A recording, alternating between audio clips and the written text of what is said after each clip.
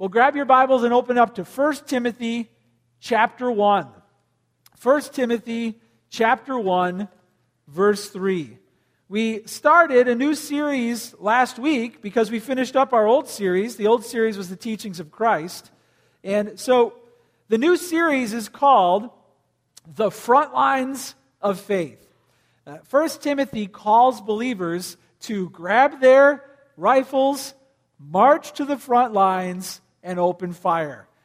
But listen, this is a war in the church. This is you and me battling in the church for what is right, what is true, and what is good. So, the front lines of faith.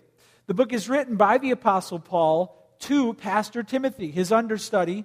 They had been serving together for decades. This was in the mid-60s, shortly before Paul would be put to death, that he writes this to Pastor Timothy in the city of Ephesus.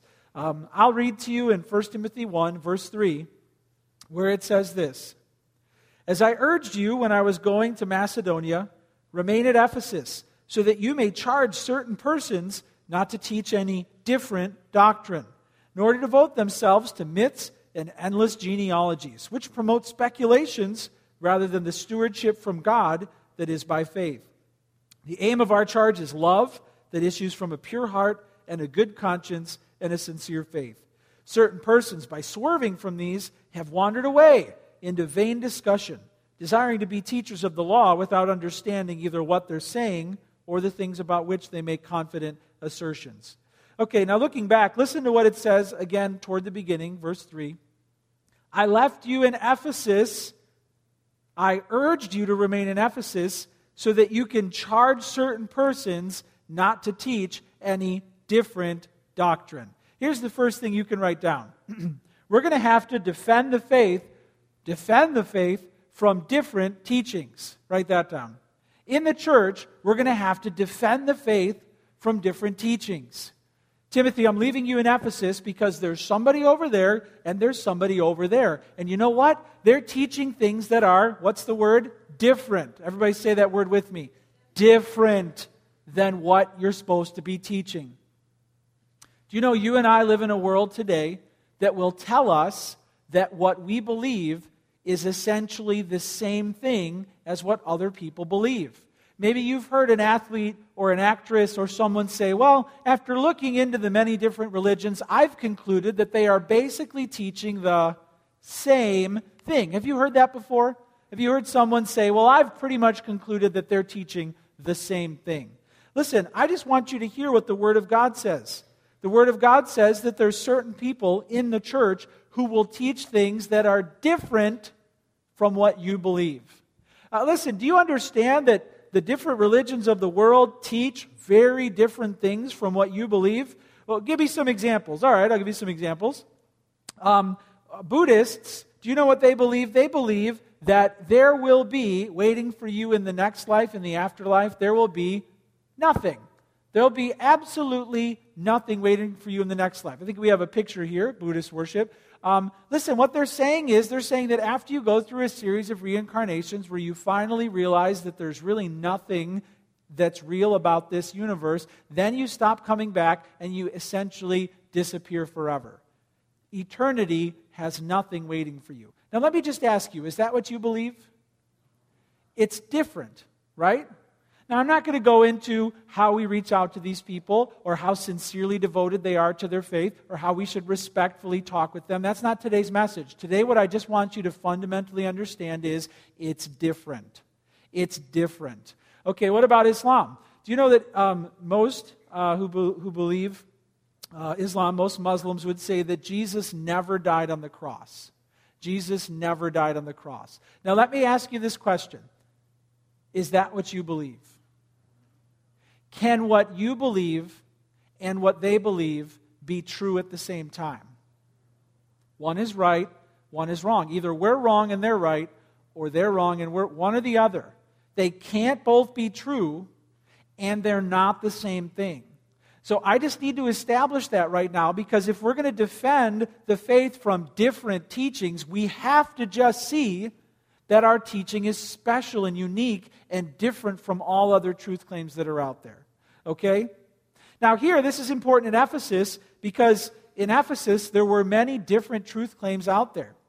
In fact, if you read the book of Acts, the book of Revelation, you'd learn a little history in Ephesus. When Christianity came to town, there was this massive revival that broke out, and all of these idol worshipers started burning their idols, and they were also into magic there. They started burning their magical things. It was, if you added it all up, it was millions and millions of dollars worth of stuff that these new Christians burned to let their old way of life go.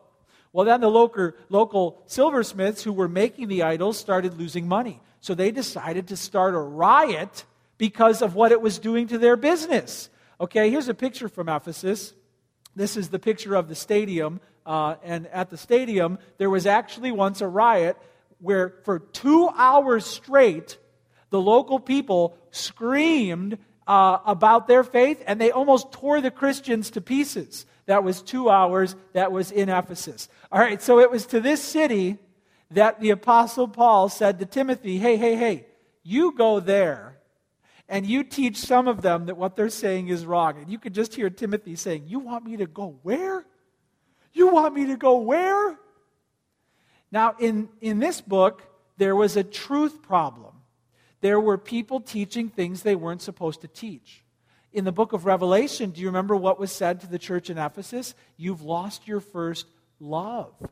So first they have a truth problem. We assume that Timothy got that squared away. Then eventually they ran into a love problem where they turned into a bunch of cold, truth-telling, loveless people who needed to be confronted on their love. This is Ephesus. But here, the problem is that there were people teaching different doctrines. Look back at verse 4. It says, charge them not to teach different doctrines. Then in verse 4, nor to devote themselves to myths and endless genealogies, which promote speculations rather than the stewardship from God, than that is by faith. We're not told clearly what these false teachers were teaching. The Bible actually seems to be more concerned with the effect the false teachers are having on the church rather than what it is that they're teaching. But a few clues here. It says, devote themselves to myths and endless genealogies. It also mentions the law. We think what was going on is that there were some teachers who were kind of like amateur Sunday school teachers. They didn't really know a ton about the Old Testament, but they found bits and pieces of genealogies and information, and they started teaching things that were kind of half true, kind of not true, okay? And so we'll name that guy Mr. Philetus, okay? Mr. Philetus was teaching us that in this certain genealogy, that there was some sort of a special truth that he dug up, and we're supposed to believe him. And Timothy has to go to Mr. Philetus and be like, hey, stop talking about those genealogies. Start talking about Jesus. Then, elsewhere in 1 Timothy, like in 1 Timothy 4:7, it says that some of these teachers were teaching, the Greek literally reads, old lady fables. Old lady fables. Grandma stories. No offense to our senior saints here, okay? But some other people were kind of sharing folklore. Maybe it wasn't even in the Old Testament. These like kooky stories that most people know are weird, but maybe a few of the new Christians or maybe the immature or the gullible, they were starting to buy into grandma's crazy stories. Myths and genealogies. The point is, Timothy had to come along and say, stop telling those made-up things and start teaching about Jesus. And you, stop getting into the conspiracy theory, genealogies, and the mystic. Just get out of all that and start talking about Christ. What do we learn from this? Well, we learn that today you're probably not going to get ancient Jewish myths or genealogies thrown in your face, but you will get things coming from pastors, from Christian school teachers, from Christian college professors. You'll get them teaching some things that are different from sound doctrine. And you have to have the discernment to say, wait a minute, that's different from what the Bible says. Wait a minute, that's different. And listen, I'm not talking about like something you heard on CNN News. I'm talking about something you heard from a professing Christian, where you have to stand up and defend what you believe and say, hey, that sounds very different from what my Bible teaches me. You have to be ready. The word in verse 4 that says speculations rather than stewardship from God. The word for stewardship means redemptive plan. Redemptive plan. I think this refers to God's redemptive plan that He put in our trust. So what these folks are teaching is different than God's redemptive plan that is by faith. They're not teaching faith in Christ, they're teaching some other thing. We have to defend our church from such teachings. Listen, maybe you feel like that's harsh. Maybe you feel like, why would you do that in the church? But this is the way it has to be. The way it has to be is if other people arise and they're teaching things different from what your Bible says, you're responsible to get up and defend your faith. Now that's the first thing it says, but it goes on to say this. Verse 5, the aim of our charge is love. The aim of our charge is love that issues from a pure heart and a good conscience and a sincere faith. You can write this down. First, we have to defend the faith. Second, the goal is love, coming from a sincere faith, good conscience, and a pure heart. Love. Now, I said last week, 1 Timothy is going to make our truth people really happy. Maybe you're more of a truth teller. You like to tell people what they need to hear. Maybe that's you. Well, at the very moment when you're about to detonate a truth bomb in the name of 1 Timothy, Paul says what? The aim of our charge is love. What does that have to do with truth? Love.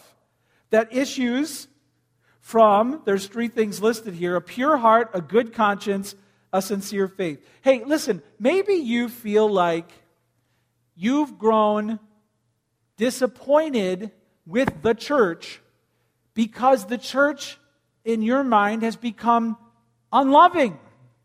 Maybe you feel like the church needs to do a much better job of not just getting our truth out to the world, but of showing love to those people instead of making them feel condemned. You're right. You should feel that way. You should feel like it's your divinely given responsibility to bring the love of Christ and God to your home, to your classroom, to your workplace, to your church. You're right. We should fill the air with Christian love. But how does that happen? Because the first point, we need to defend the truth from different teachings. The second point, we now need to defend the love from it being watered down. And listen, we can't let go of the truth in the name of love. And we can't let go of the love in the name of truth. We have to bring both. And this point really tells us how they work together. Okay, look, if you want to fill your church with Christian love, where does it come from? Well, it says here, the aim of our charge is love that issues from a pure heart, a good conscience, and a sincere faith. Let's work that backwards. It says a sincere faith. The word for sincere in the Greek means not a hypocrite. Literally, it's drawn from the theater. The theater, it means a mask wearer, one who puts a mask on to fake other people out. Check this out. When we were at Stagg High School, I found a mask backstage because we met in the theater. So I brought it on stage to illustrate this very concept. I had this mask, and then I was telling Mark some things that I was making up, and I was wearing a mask the whole time that I was doing it. Do you know that in order for love to reach its highest form of sincerity, in order for it to truly resemble Christ's love, do you know that it needs to be sincere? Do you know that it has to be truthful to be real love? Maybe you've experienced the pain of trying to love someone who turned out to be somebody you didn't think they were. They put on a mask and they pretended to be one person, but in the end they were somebody else. That wasn't the highest form of Christian love you were experiencing, and now you know the pain that comes from insincerity.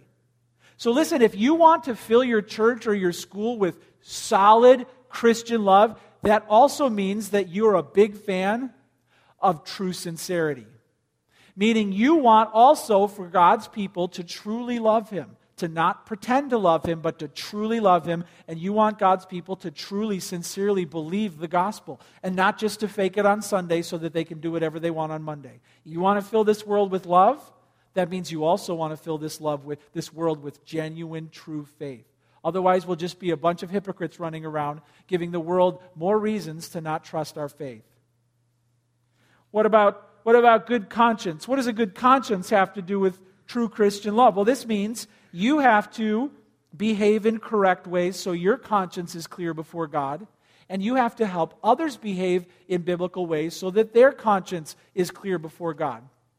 Hey, listen, here's the truth. If you, through your influence, are leading somebody else down a sinful path, even if you say you love them, even if you tell them you love them, even if they tell you that they love you back, the fact that you're leading them into sin means it's not the highest form of Christian love, because you're ultimately leading them away from love for Christ.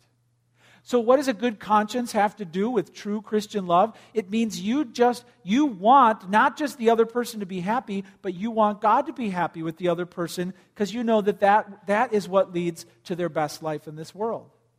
True love means you want the other person, whether it's a friend or more, you want that person to experience God's best in this life.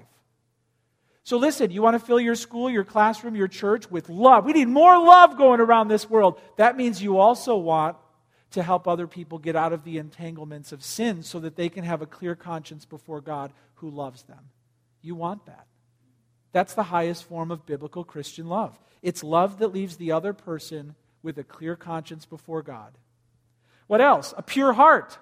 This is a heart purified by Christ's love and guided by Christ's love. This is Christian love. And the Bible teaches that love fulfills the law. Love fulfills the law. Meaning you showing this form of love to others and helping others to show it also, that's what Christianity is all about. Faith isn't just about staying out of wickedness, avoiding bad things. Okay, is that really why we're here, to just not do bad things? No. We're here to learn how to act like God and to love other people around us. That's really what it's about. So, hey, we're supposed to defend the faith from different teachings. We're also supposed to understand that the goal is love that comes from a sincere faith, a good conscience, and a pure heart. In light of that, we have to step back and understand that anybody who will teach us another truth, or anybody who will compromise the love, is leading us off track. Reading on, it says this, the effect of these teachers in verse 6. It says, certain persons, by swerving from these, have wandered away into vain discussion, desiring to be teachers of the law without understanding either what they're saying or the things about which they make confident assertions. All right, back at verse 6, it says, these teachers are swerving their followers away. The word in the Greek for swerving means to miss. Because you're listening to this guy, because you're following her myths over there, you're missing the goal. You're missing altogether. All right, so check this out. This is a video we have of a field goal kicker, a college field goal kicker, missing a field goal. Go ahead and put that up there. Now, you know when a field goal is good, what do? Show me what you do when a field goal is good. Come on, don't leave me up here alone. When it's no good, what do? Do one of these. All right, check this out. Here comes the kick. It's looking okay, and then, whoa! All right, if you didn't see it, it's no good. They're going to show a replay, but this is a really close field goal that he should have made. All right, he just said it looked like a kite in the wind. Here it comes again. I've never seen goes a up. hard left turn in I-30. Oh! Okay. You can cut that. All right, listen. When the Bible says here, when it says that certain persons by swerving, the word swerving means no good. Missed. It's saying that there are some people, professing Christians, who will stand in front of the classroom or behind a pulpit and say things that are not true and in line with the gospel. And there's an angel on each side of that person going like this. No good. Wait a minute, they've got the name pastor in front of them. Or they're a professor with a degree. Or they're swerving. And if you're following what they're saying, they're swerving you. No good. And here it's just crystal clear. The Bible says that there are other people who teach what God's Word has to say. They stay in line with what the author intended it to mean, and it's good. It hit the mark. It's good. It's up and it's good. Swerving is one descriptive word used of describing it. Another word is wander. They've wandered. They've turned away, verse 6. They've turned away. It also says they've wandered into vain discussion. Vain, it's vain. The word vain means empty. So this Christmas, get your most difficult child an empty box. Try it. Wrap it up, let them open it, and then just watch what happens when they get an empty box. Because the word for vain means empty. Meaning at the end of that person who claims to be a Christian, who's teaching your class or whatever, at the end of what they're saying, look in an empty box, that's what they just gave you. They just gave you nothing. They just gave you empty speculation that's not helpful. These are the ways that God is trying to describe the effects of false teachers in the church. This is why we have to defend the faith from different teachings. This is why we also have to defend the love that comes from a sincere faith, a good conscience, and a pure heart. The church that waters down the truth, or that lets the love grow cold, or that endorses sin, leads God's people into harm's way. That's why we all have to stand up for this. Reading on in verse 8, we get a feel for what these false teachers were doing. It says that in verse 7, it says that they wanted to be teachers of the law, but they didn't really know what they were saying. Okay, but they were confident, but they really didn't know what they were talking about. In verse 8, it says, now we know that the law is good. This is Paul. He was a Pharisee.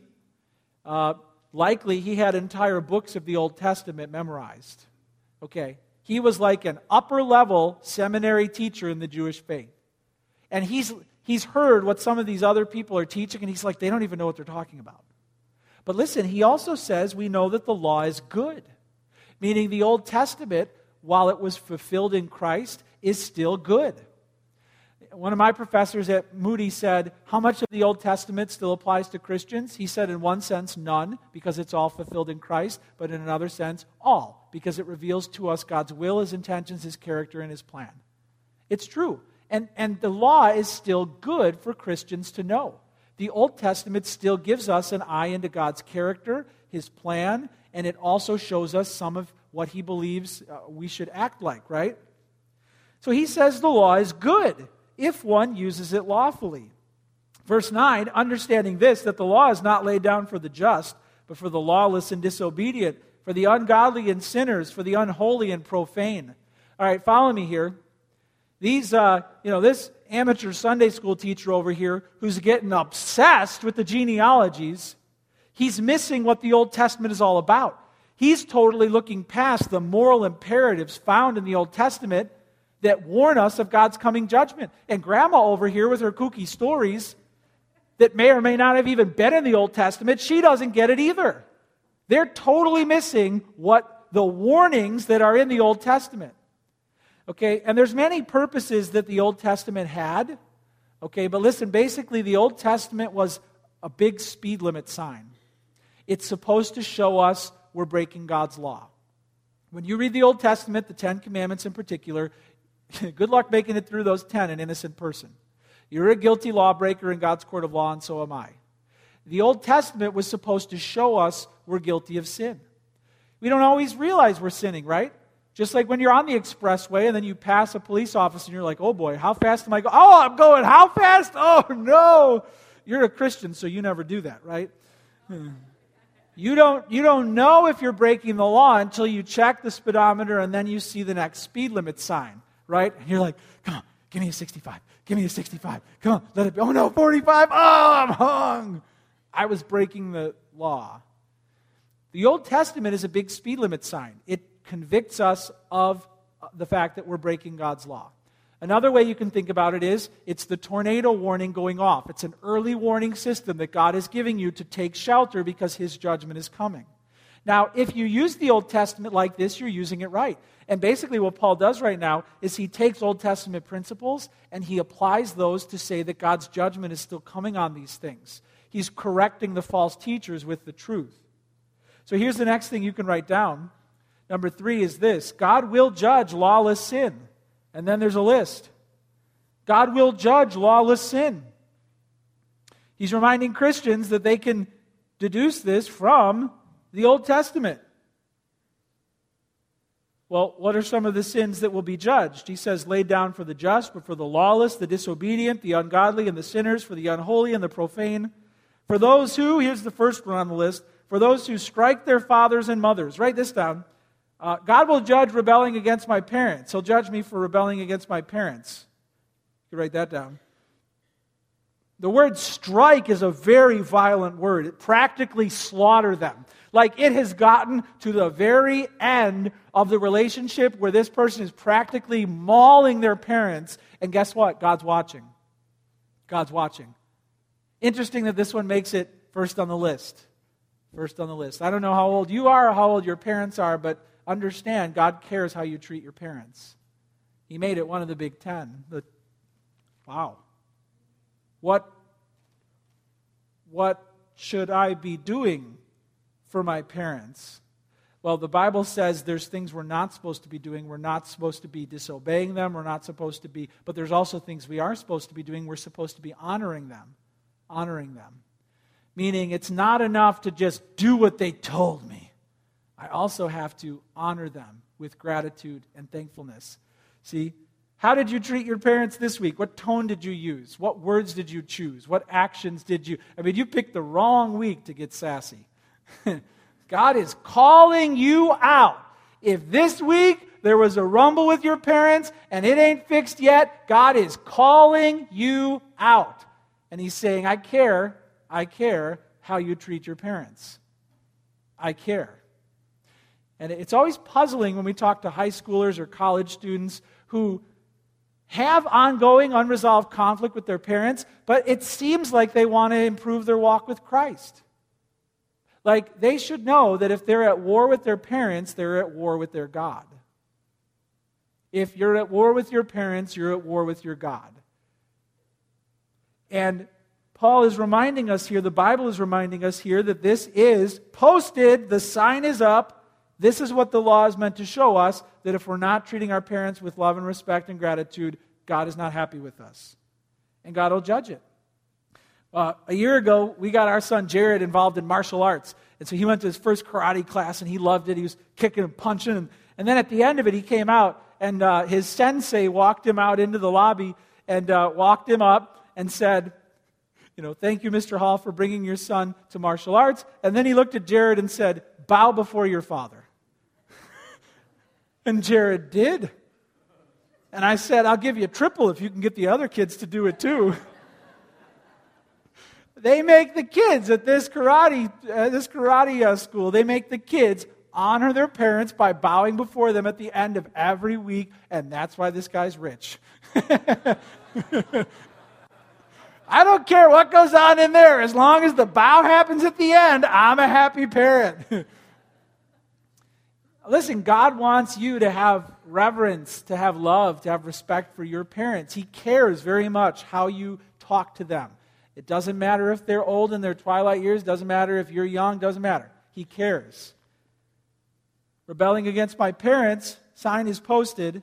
I've got to get that going or God will judge it. Next, taking the life of another.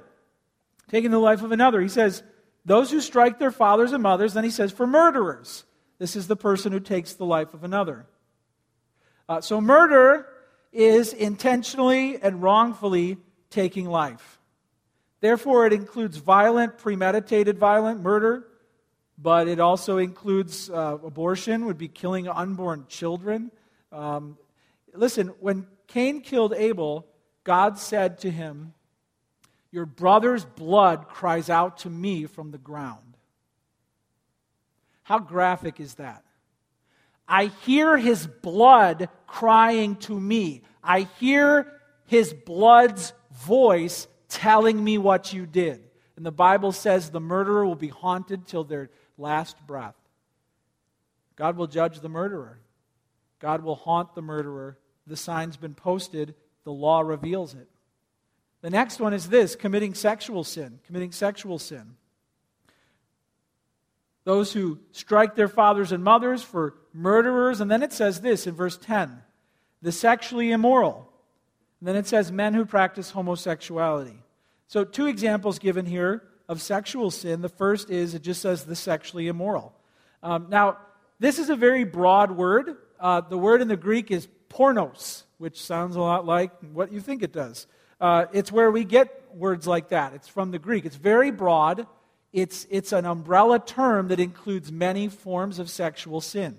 So sexual immorality could include fornication, which is sex before marriage, also adultery, which is sex during marriage with somebody you're not married to, or even lust in the heart, child molestation. All that stuff is included in this one broad category of sexual immorality. And Hebrews 13:14 is very clear. It says this, God will judge the sexually immoral. It says, in fact, keep the marriage bed pure, for God will judge the sexually immoral. Sexual sin in the church and outside of the church invites God's judgment. Paul's drawing from the Old Testament to post the sign to show that this is punishable by God. Sexual sin. Then he says, and men who practice homosexuality. Now, I preached a whole sermon on homosexuality in the past, so if you want to hear a whole comprehensive treatment of this topic, go to that sermon. You can find it online on our website. I'd love to take longer today to deal with this important topic, but I just don't have the time. But here's the point in this text of why this is brought up. It's brought up because basically, black and white, the Bible says that homosexuality, that behavior is something that is not compatible with sincere Christian faith. Okay, now some people when they hear that will say, that doesn't sound very loving to try and tell a person that. And in my other sermon, I deal a whole lot with how we have to, as a church, show Christ's love to homosexuals inside and outside the church. All right? I deal with that, so listen to that sermon. But today the text is more concerned with the truth. Do we believe that this behavior can be compatible with the Christian faith? The answer is no. How do we know that? Well, first of all, the word used in the Greek is a compound word for that phrase, men who practice homosexuality. It's just one compound word in the Greek. It's arsenokoites. And the compound word is men bed. That's the word. So men bed, those who are going to bed with other men, are listed here among the sins that are called unholy, ungodly, profane.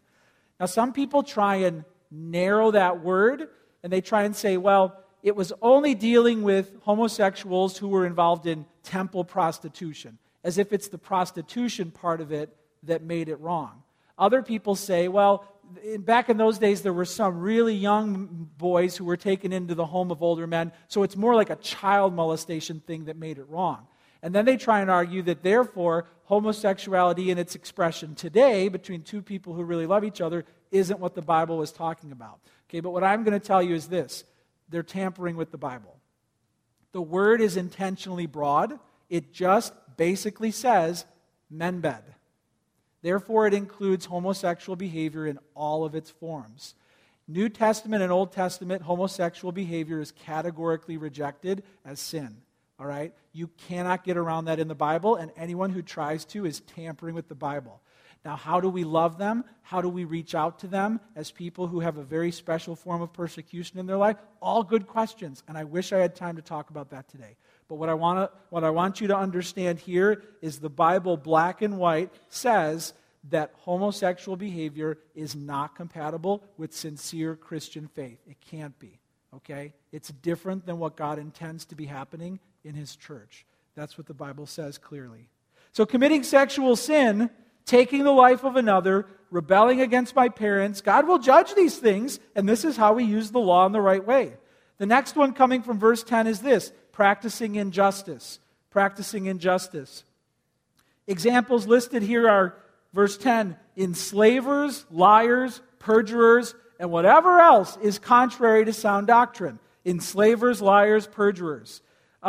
These are people practicing injustice. Enslavers means kidnappers or slave dealers. Kidnappers or slave dealers. Maybe you feel like, wow, hey, I'm really glad that our world has gotten past that whole slavery issue. No. Human sex trafficking right now, human slavery is the worst it's ever been throughout history. It's a plague on humanity. There are, according to the United States State Department, 20 million people, conservative estimate, 20 million people enslaved around the world today. Enslaved, human property, either for sex or for labor or working, whatever. 20 million. That's the whole population of Chicago, times 7, are slaves right now. Get all of Chicago in one place, multiply it by 7, and that's what our world is doing to other human beings on our watch. All right? I mean, come Lord Jesus and judge this filth, right? I mean, it's wrong. There's a sign posted in Scripture that enslaving other human beings is punishable by eternal wrath, and God is coming back to judge. And here the Bible in the New Testament keeps that sign posted. God's judgment is coming. Injustice could be enslavers, but there's also liars, people who just lie, or perjurers, those who swear falsely or pervert justice, obstruct a fair trial, or execute a false trial. These are people who are just dishonest and shady. Did you hear the story about a guy named George Michael? He owns a $3 million lakefront mansion in Chicago. Did you hear the story about him several years ago? He didn't like his $80,000 a year tax bill, so he decided to go online and ordain himself, and then turn his house into a house church so that he could be exempt from taxes. The only people who came to his church were his wife, but he still stopped paying his taxes. And when the government found out, guess what they said? You owe. I mean, he's a crook. He's deceptive. He's working the system, and now he's on the hook for millions of dollars in back taxes. Guess what? There's a sign posted in the Scripture that injustice like that is wrong. God is coming to punish it, and it has no place among God's people in the church. Here's the last point you can write down under this heading. Because it's the opposite of biblical teaching. Because it's the opposite of biblical teaching.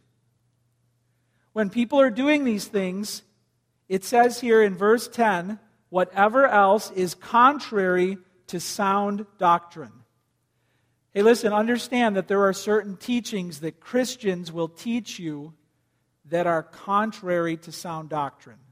There are certain loving things people will say that are contrary to sound doctrine. There are certain behaviors that professing Christians will engage in, and it's contrary to sound doctrine, and this is all aimed at discerning what's going on in the church.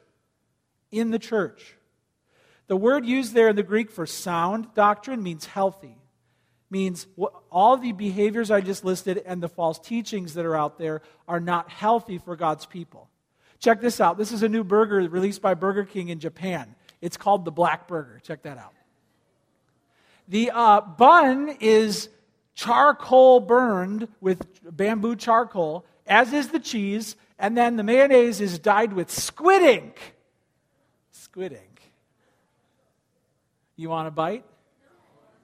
Does that look appetizing?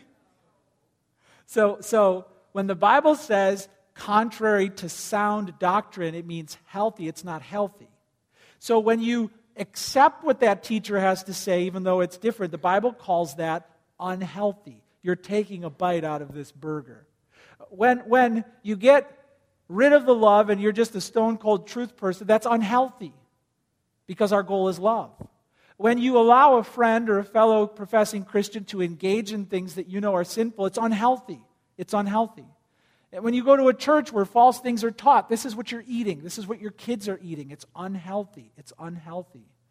This is the way the Bible's trying to get you to understand the effects of these false teachers. Contrary to sound doctrine.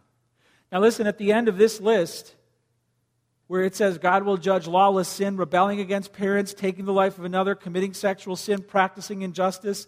I don't know about you, but I'm guilty of a whole lot of things that fall into these categories. Like, I don't get down to the bottom of that list and say, phew, I'm glad my name's not in it. I'm like, I can say some things with that one that I've done, and that one that I've done, and that one that I've done. And it makes you wonder why Paul would even do this, because he's like firing all these bullets of these sins. And we all, if you're honest, are kind of like, I'm guilty. What do I do with that? Because God's judgment is coming. And I'm guilty of some of those things. I'm guilty of a lot of those things, most of those things, all of those things. Now I have this weight, this burden of guilt. What do I do with this? And I love verse 11. The Bible says, contrary to sound doctrine, in accordance with the gospel of the glory of the blessed God with which I have been entrusted. The word gospel means good news. The good news of the glory of the blessed God. Glory is a bright word. The good news of the brightness of God that He gave to me to give to you. Wow. Write this down for the last point. Defend the faith from wrong teaching because the goal is love and God will judge lawless sin. But write this down. We bring the good news of forgiveness through Jesus Christ. Ultimately, the reason why He wanted to shut down this wacky Sunday school teacher and cuckoo over there is because the good news wasn't getting out to people who needed it. He calls it the gospel of glory, the good news of light. And after listing all of these dark, insidious, hell-worthy behaviors that we are guilty of, he says He's got good news. And understand who it was that was holding this good news. Do you know, I shared this last week, but you know the Apostle Paul, before he was saved, he was a murderer. He went city to city and threw Christians in jail, injustice. He perverted justice. He was a false teacher because he taught Christ was a loony and not the Messiah. In other words, he just listed his own track record. And then he said, but I've been entrusted with this good news of glory to give to other people like me. Wow. Therefore, the church isn't supposed to rise up on our pedestal and go around beating people over the head as if we're better than them. No. We are just as guilty. But we have this good news of glory that God gave to us, and we get to share it with other people. Christianity is really just one beggar showing another beggar where to find bread. I'm a condemned, guilty sinner who's coming to you with hope that God has given us good news. And the good news is that we can be forgiven. You look back through that list of everything that was just listed there, you can be forgiven of all of it. God will forgive anyone of anything in Christ. And I just can't help but think that there are some people in this room right now who feel like God has rejected you, that God can never love you, that God would never accept you. Hey, that's false. That's false.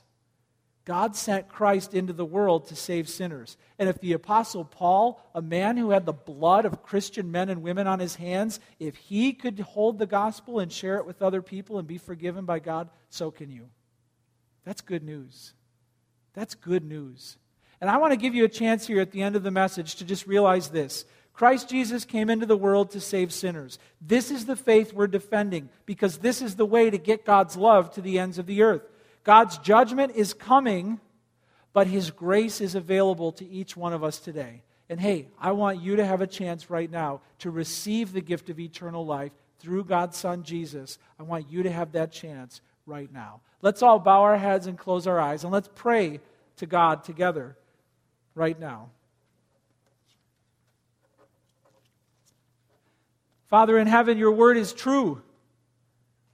Your word is true. And your law is posted, and we have broken it. Lord, I have broken it. I have committed sins, Lord, that have made me worthy of being sentenced away from you forever. Lord, no one is righteous, not even one. And I just feel for those people in this room today who don't know the gospel. They don't have true faith in Christ. They're not living with peace. But today they can find you. Today they can receive you. Today can be the day that they trust Christ Jesus as Savior and Lord. And I want to give them a chance to pray to you, just to talk to you, the God who made them, the God who loves them, just to talk to you in faith. To pray in their own hearts something like this: Father, I'm guilty as charged. I'm guilty and I give up the fight. Here and now, I confess that I am a sinful person.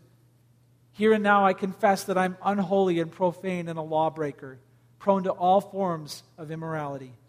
But I ask, Jesus, that you would come into my life, forgive my sins, And give me this good news. If a murderer like the Apostle Paul can know he's going to heaven, then thank you that I can too. Wash away my sins, whatever they are. Convince me of your love and help me to walk with you for the rest of my days. This I pray in Jesus' name. Amen. Amen.